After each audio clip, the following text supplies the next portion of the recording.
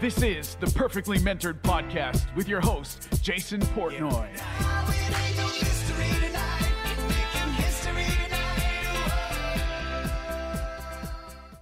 Hey everyone, welcome to another episode of Perfectly Mentored. I'm your host, Jason Portnoy, and we are back with the Ask Jason Live show, where I fielded questions from people live. You're not going to want to miss this one. Check it out. Hey everyone, welcome to the Ask Jason show, where we go live every week answering your questions around business and marketing or anything else you want to ask Jason. So if you have any questions, just comment below. And for those of you who don't know Jason, he is the founder of JPort Media, an online ad agency which helps scale our clients to 7 figures and beyond. He also created the Market Domination Method and teaches it in his private coaching program, the Market Domination Coaching, which is, if you're interested in joining, you can head over to marketdominationcoaching.com and book a free game plan call. Are you ready, Jason? I'm ready. All right, let's see. We have a question from Ben. Ben asks, what do you see as the biggest mistake people make when it comes to starting online ads?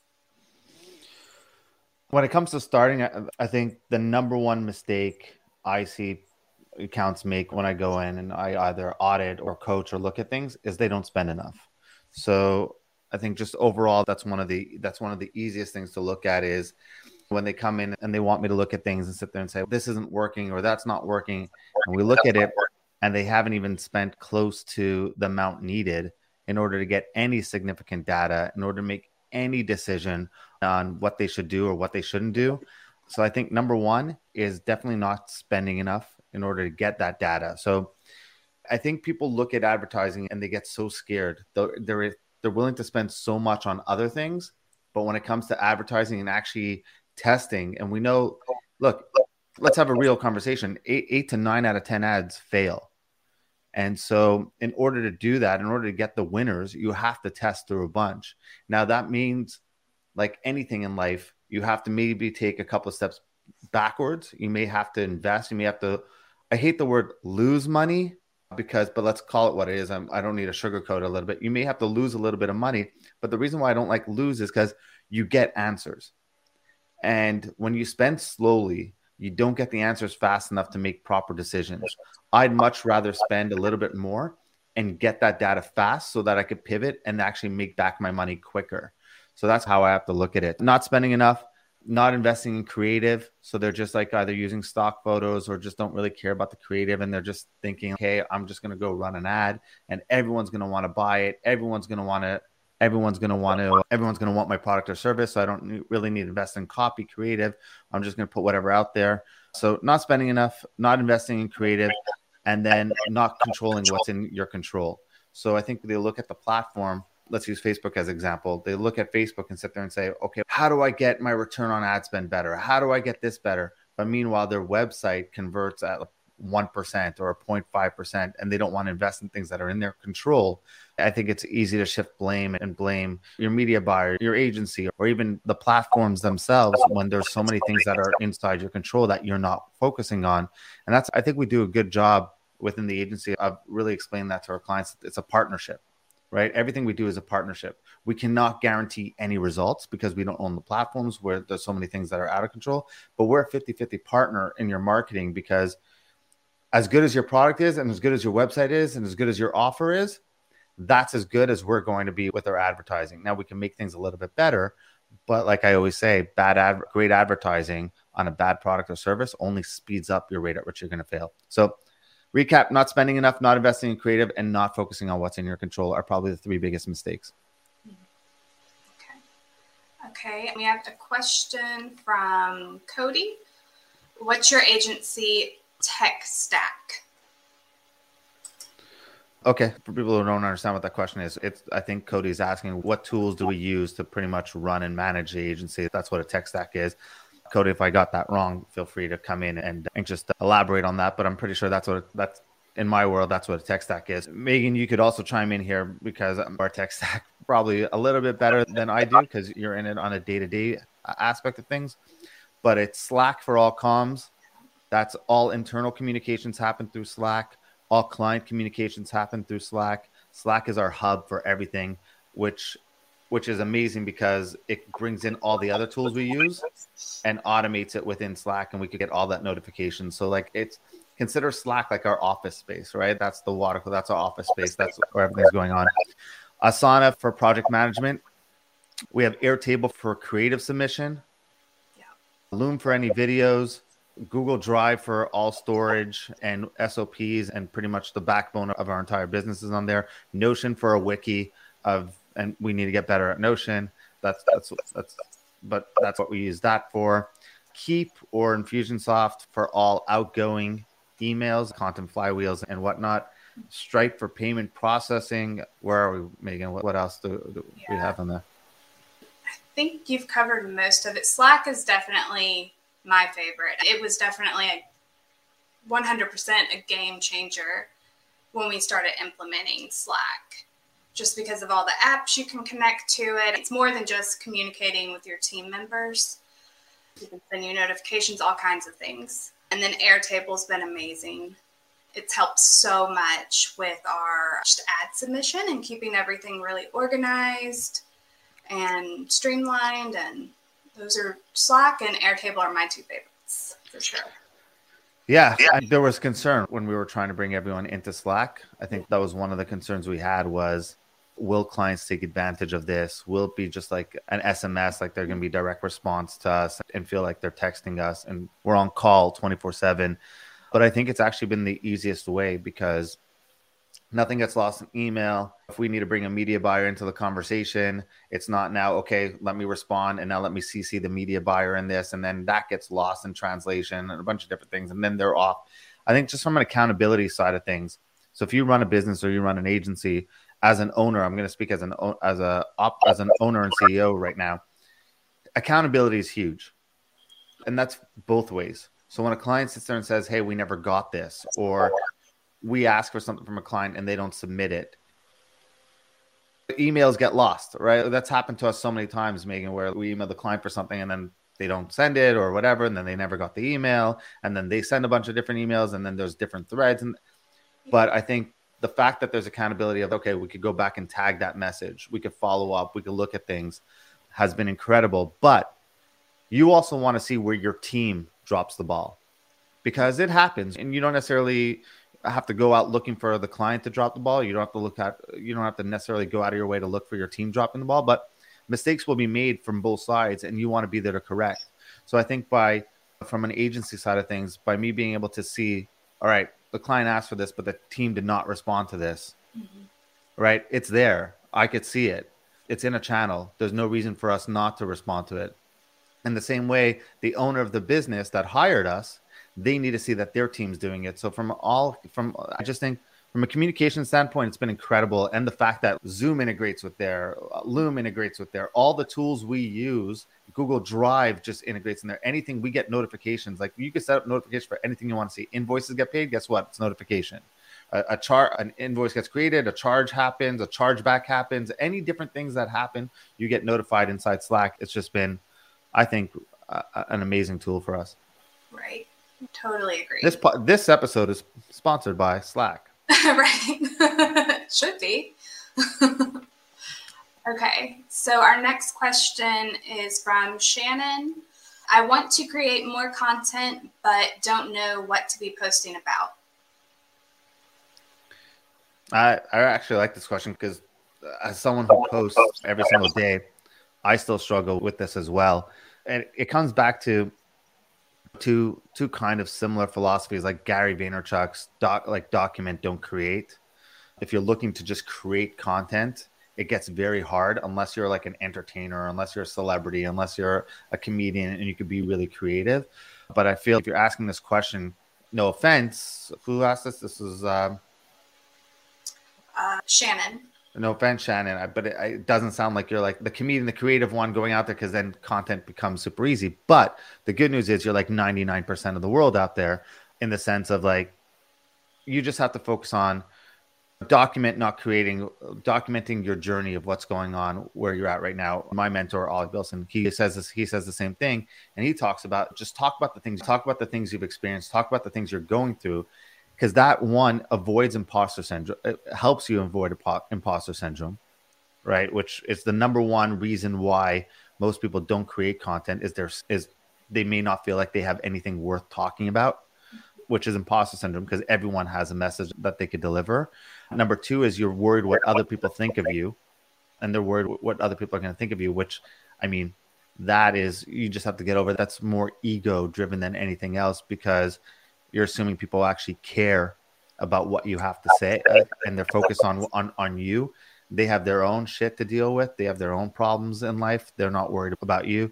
But look, you hired someone. Talk about that. If I hired an executive assistant, talk about what was my problem 18 months ago. I was this and this. My calendar was packed. I had no time to really grow the business. So I made a decision to hire someone. Here was the process I went through. Here's what's happened since. That has an immediate impact on people who may feel the same way. So you may feel like you're not delivering value, but you're actually delivering value that way, because you're actually talking about things that have happened to you. Anything happened in the business? Did you lose a client? Did you gain a client? What did you learn from that? Talk about the lesson, the experience in that. That's where also like a content flywheel helps. So when we send out our daily emails, it's literally, there's rhyme and reason behind it. The rhyme and reason is very simple. It's, look, I'm putting this out on Monday, it's this. On Tuesday, it's that. On Wednesday, it's content. And there's a weekly roundup. So I think having a little bit of structure and picking what's called like your 3 buckets of what you want to talk about, whether that's what are you an expert in, what's going on in your life. If you want to talk about family, those are 3 different buckets. Okay, nice. Okay.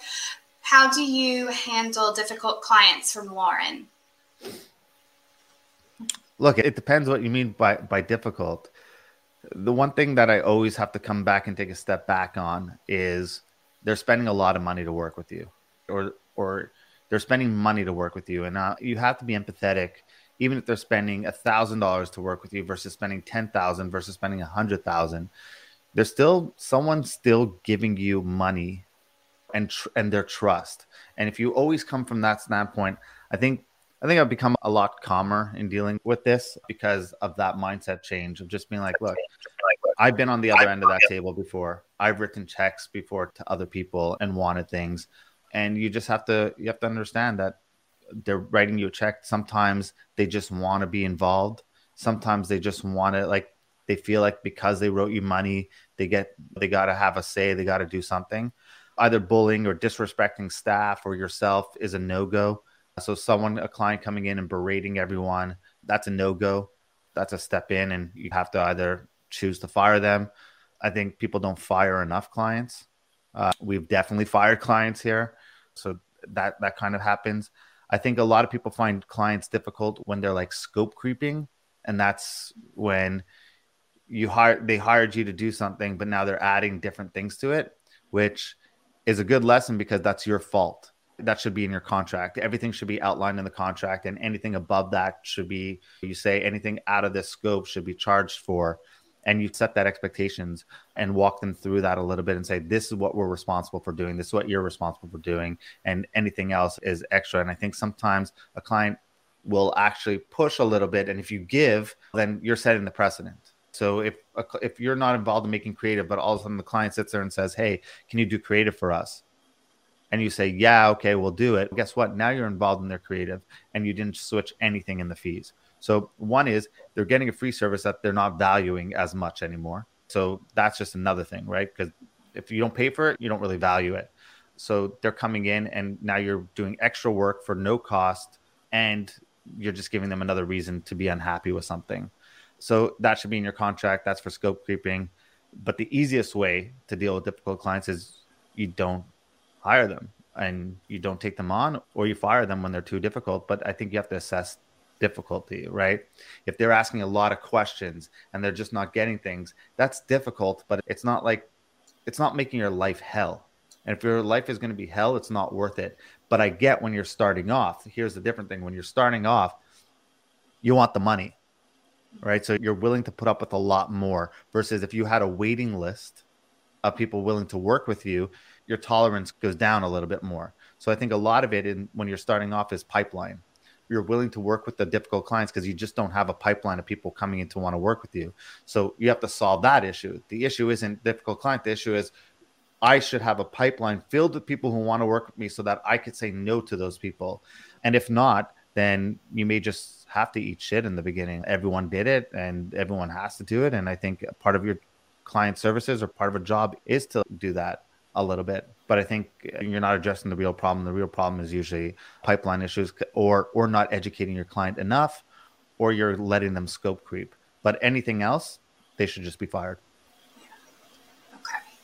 Okay, next question is from Dave. Why are you so into Facebook ads when everyone else is abandoning ship?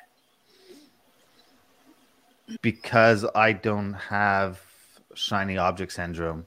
And I, as an agency, we manage millions and millions of dollars on this platform. And I see what it does daily. And I see businesses being built every single day on the back of this platform.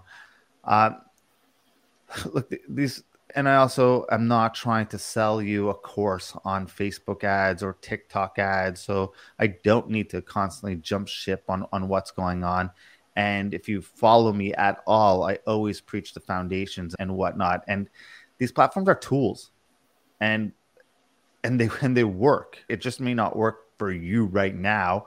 And if you can't get it to work, there's most likely something you're not doing properly.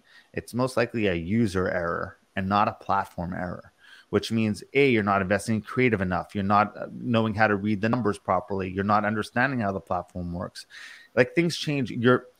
I think one of the biggest reasons why people abandon Facebook right now and just throw up their hands and say it doesn't work anymore is, one, they're playing a new game with the old rules, which means Facebook's changed and it will keep changing, and all these platforms are going to keep changing. And you could ask me this question in a year from now, and I may sit there and say there's something else that's better from a demand generation side of things, from an awareness side of things. But as of where we're in right now, there is nothing better than Facebook. So I think if you're looking at that and you understand how the platform works and you understand what's in your control and what's not, and I mean, the old game was, hey, I could just throw anything up on this platform, spend $1 and get $3 back. How come I'm not seeing the $3 back in the platform anymore? Well, it's a new game. The platform changed. iOS happened, right? You had COVID 2 years ago that boomed online marketing. You're comparing different eras and trying to play that game like with the new rules, or however you want to phrase it, old game with the new rules or new game with the old rules. Either way, you're just not playing the right game. And I think from a demand generation, like I said, from an awareness intent, and you have to look at these platforms from intent. I go on Google, my intent is to find something. Your job is to generate that demand. There's not much better out there. I do think it's industry specific a little bit right now. I think if you're in the info marketing, coaching world, I love YouTube ads. I think that's where people should be paying a lot more attention to right now than maybe Facebook. But in e-com world right now, there's nothing that even comes close to Facebook from a demand generation side. And everyone could talk about TikTok from here to tomorrow, but there's still no better platform than the Meta world of ads. And that's why I'm so into it, why everyone's abandoning ship. And I hope everyone abandons ship, because then costs will come down and I could spend more and my clients could spend more and they can make a lot more money and everyone's happy. Good point. Okay, let's see.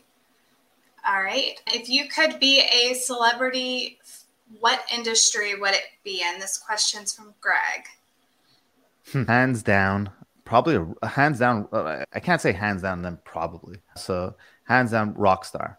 There's just something when you go to a concert and you're standing up on stage and there's thousands and thousands of people singing a song that you wrote, maybe on a napkin in a hotel room one day, and now everyone's singing that song, and you could just I feel like there was thinking about that gives me goosebumps right now. Like that, I think there'd be nothing greater than that. Look, you could say basketball player and you hit the game-winning shot in a championship. You could say hockey player and score the game-winning goal. There's so many different things that you could look at. but that's just hit and miss. You're a basketball player. How many game-winning shots are you hitting in your career that really matter? Like that sends everyone into a frenzy, and then a year later, everyone's forgotten. But great songs and great bands and great singers last forever. I wish I had a good voice. I wish I had a musical talent, because like that, yeah. If I could be famous for anything, that's what it'd be for. Like, I'm playing famous like that. Obviously, I don't want people to sit there and say, you wouldn't want to be famous for being the doctor that cures cancer. Yes, cool. But we're talking realistically here a little bit. If that, to me, go to a concert and you watch these guys, nothing better. Yeah. What would you want to be? It would be cool to be in a band. I don't know that I necessarily want to be the lead singer. So you'd want to be the most famous backup singer. I could go for that, or like a drummer or something. I don't know. I can't play any instruments, so I'd have to pick up that first. Yeah, I used to play electric bass, and then I kind of gave it up. I think I even lost my bass somewhere in when we moved one time. Yeah, but that's what I want to be. Yeah, that's cool. Not what I expected. Oh, what did you expect me to say? I expected something more along the lines of sports related. Yeah. You're gonna switch industries on us? Yeah. As soon as I get my vocal surgery implant, I'm out of the coaching. I'm out of the agency world, and it's straight to writing amazing songs that the whole world's gonna sing. All right. Let's see. I think that's all of our questions. Cool. Yeah, that's it. All right. Thank you, Megan, for doing this again. If anyone has a question, you can put it in the comments, and we'll get to it next week. And we'll be back on a weekly basis answering your questions. You can submit them at any point. Just comment on any one of these posts and just let me know what question you have. You can reach me on all social media platforms at Jason Portnoy. Megan, thank you so much for doing this, and have a good week, everyone. All right. Bye-bye. Hey everyone, thank you so much for listening. Hope you enjoyed this episode. Thank you for your attention. And if you made it this far, you're clearly someone who wants to take their business to the next level. And I understand that being an entrepreneur, it's a lonely place. It can be a lonely journey, which is why being part of a thriving community of like-minded people is just super important, as is the ability to instantly get answers to the questions you have in order to scale and grow your business. It's why I launched the Market Domination Coaching Group, and we are open for invitations right now to join. So to request an invitation and book a free diagnostic consultation, let's call it a game plan call, head on over to marketdominationcoaching.com. It's where I will jump on a call with you and show you at least 3 ways you could possibly grow your business. Whether we work together or not, we'll still do this. It's going to be the best business decision you'll make today. So speak soon. Head on over to marketdominationcoaching.com, book your free game plan call, and I'll speak to you soon.